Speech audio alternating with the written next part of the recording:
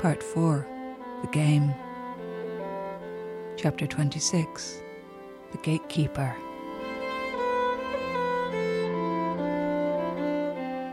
A glinting slick of oil surged upriver on the morning tide and was swept back down towards Dublin Bay in a flood of polluted rain.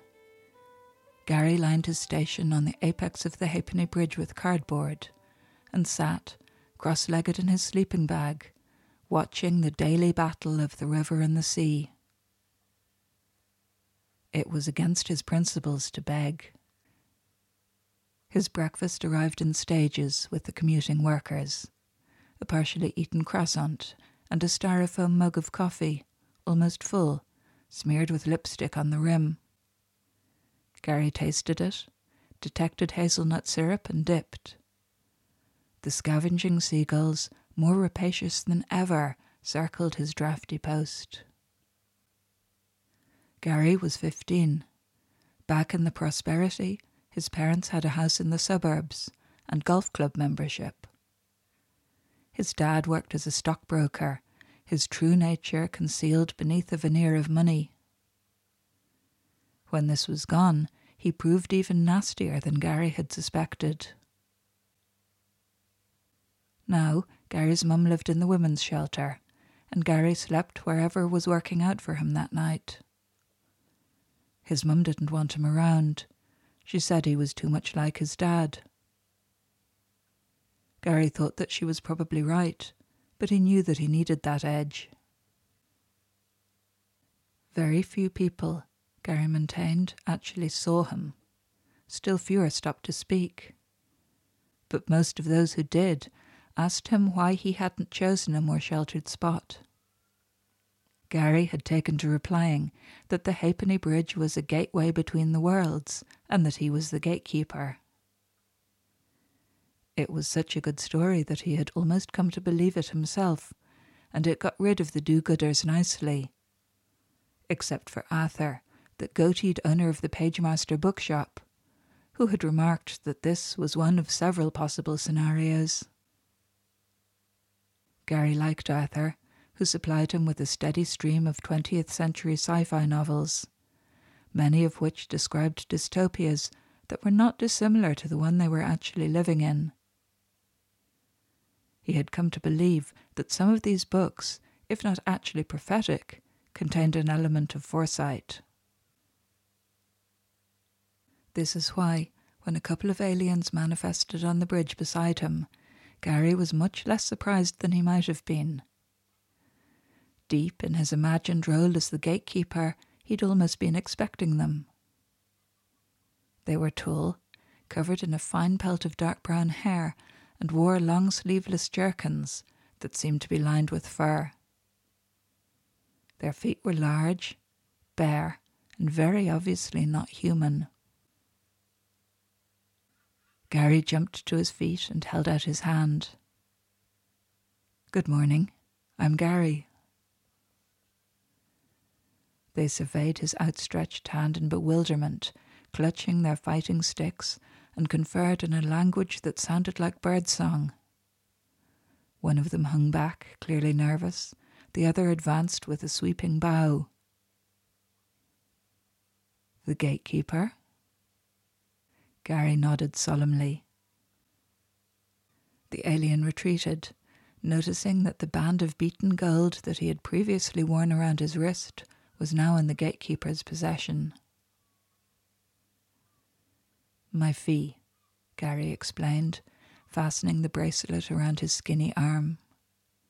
He indicated the other, who was still wearing his jewellery, and nodded munificently. "Keep that for the journey home."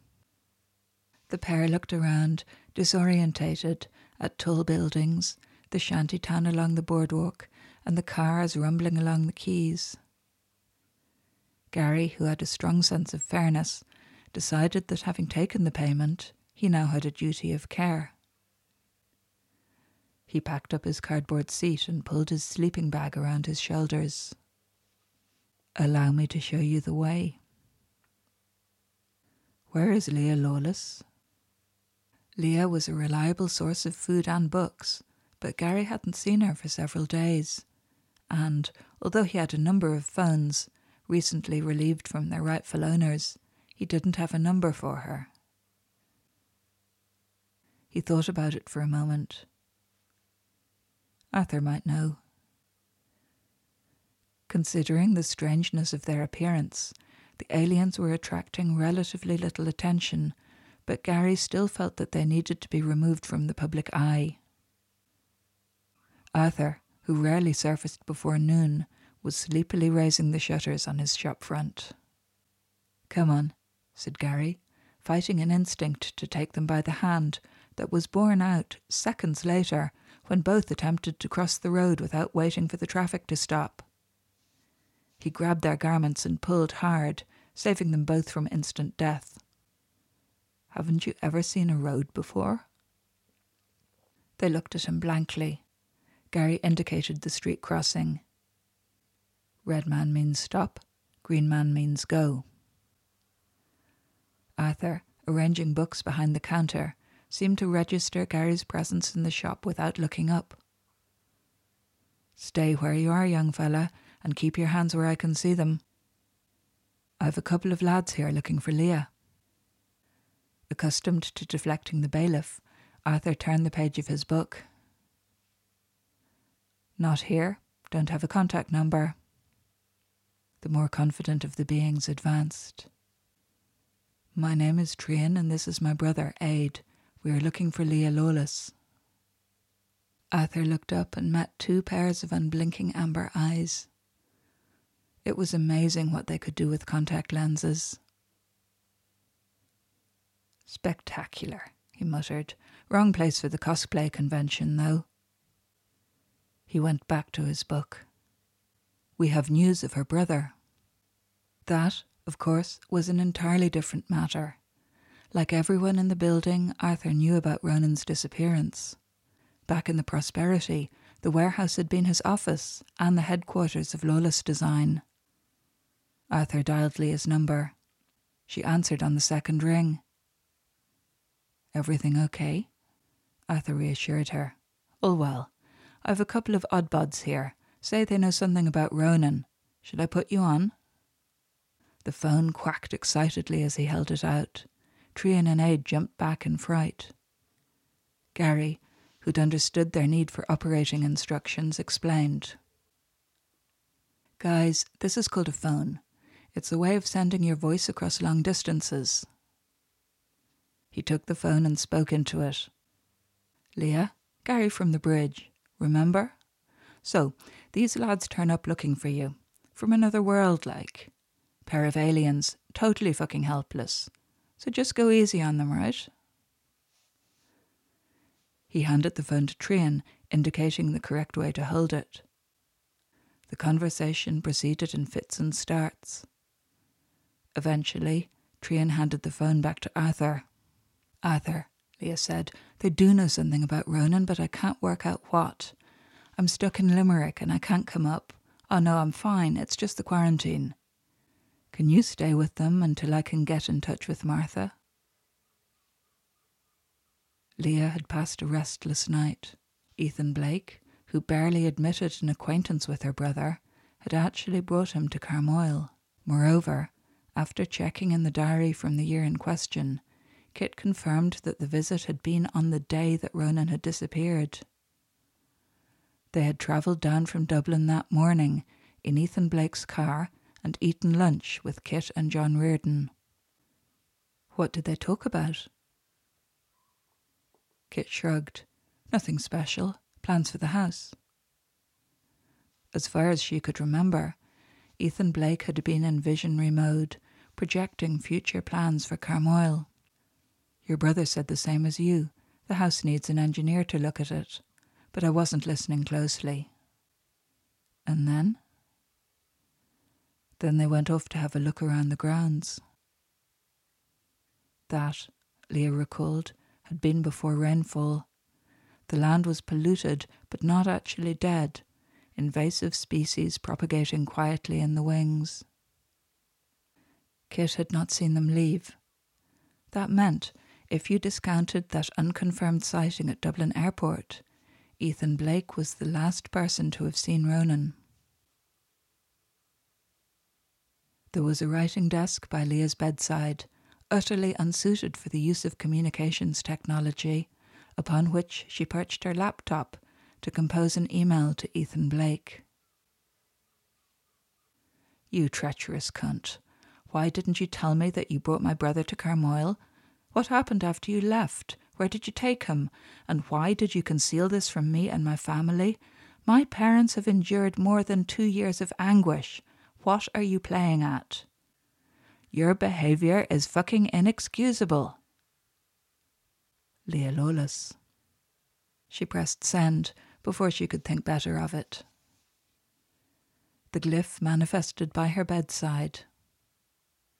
Actionable in several directions, that email. What do you want? Leah asked coldly. I have accessed the hard drive of the vehicle. Why should I give a shit? It is the same vehicle in which your brother travelled with Ethan Blake, said the glyph, citing the date and time of travel. And? The car returned to Dublin with a single passenger. At first it seemed an advantage that Leah could say whatever she liked to the glyph without risk of hurting its feelings. She ranted, cursed, and threatened to no avail. Either the glyph had nothing more to offer, or she did not have the means of extracting the information. Go piss up a rope, she muttered, removing her glasses and putting them back in their case. There was an old-fashioned china ewer and basin on the washstand. Leah poured a little water into the bowl and splashed it on her face. The skin under her eyes felt hot and raw. She poured a glass of water from the little flask on her bedside table and drank. The house was quiet, with no sound of its current or former inhabitants, and a cockroach patrolled the perimeter of the room at an unhurried pace. The ghost is not abroad tonight, Leah thought. She found a hot water bottle, curled around it, and slept. She woke in the dark to the sound of a reedy piping voice close to her ear. My Aunt Jane, she took me in, gave me tea in her wee tin, half a bap with sugar on the top, and 3 wee sweetie bulls after that. Thomas squatted on the bedside rug, totally absorbed in a game of jackstones. Leah watched from under half-closed eyelids as he tossed one pebble into the air and gathered the others before it hit the ground. The room was cold, and he was wearing only a dirty white nightshirt.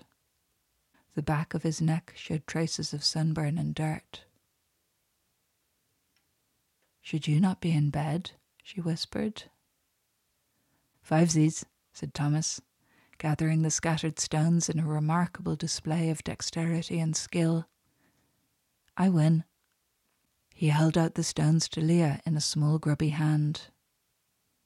Your turn. Leah shook her head. Too sleepy. Come on, I'll take you back to your own bed. We can play in the morning. She pulled on a jumper and found her slippers under the bed. Are you not cold? Thomas pocketed the stones and put his icy hand in hers. He had the sweetest smile, she thought, even if he did keep waking her up in the middle of the night. You're freezing. As he led her into the hallway, Leah realised that she must be dreaming. They were in a different house, similar in some ways, but without a carpet or pictures on the wall. She followed Thomas up a spiral staircase into a large vaulted room, a smouldering pile of turf in the fireplace, and a row of small four-poster beds with pillars twisted like barley sugar sticks and tented canopies of yellow and black. Leah glanced around the room. The walls were painted with figures. Death, skeletal on a white horse, faced a knight in full armour. The knight was grim-faced and armed with a long spear, his eyes set on some invisible horizon. His horse was armoured too, and a lean hound lay at his feet. On the opposite wall, a demonic, cloven-hooved creature leered from behind the bed. Leah shivered. Who are they? Thomas pointed. That's Sintram, That's death, and that's the devil. Do they not give you nightmares? Thomas nodded solemnly. Oh, they do. They move when no one's watching. Only I can see them. Leah glanced over her shoulder. The devil flickered his forked tongue. No wonder you can't sleep. Thomas tugged her hand. This is my bed. There were no sheets or pillows, but she tucked him in under a stiff woolen blanket. Leah sat on the edge of the bed. Once upon a time, there were 3 little badgers.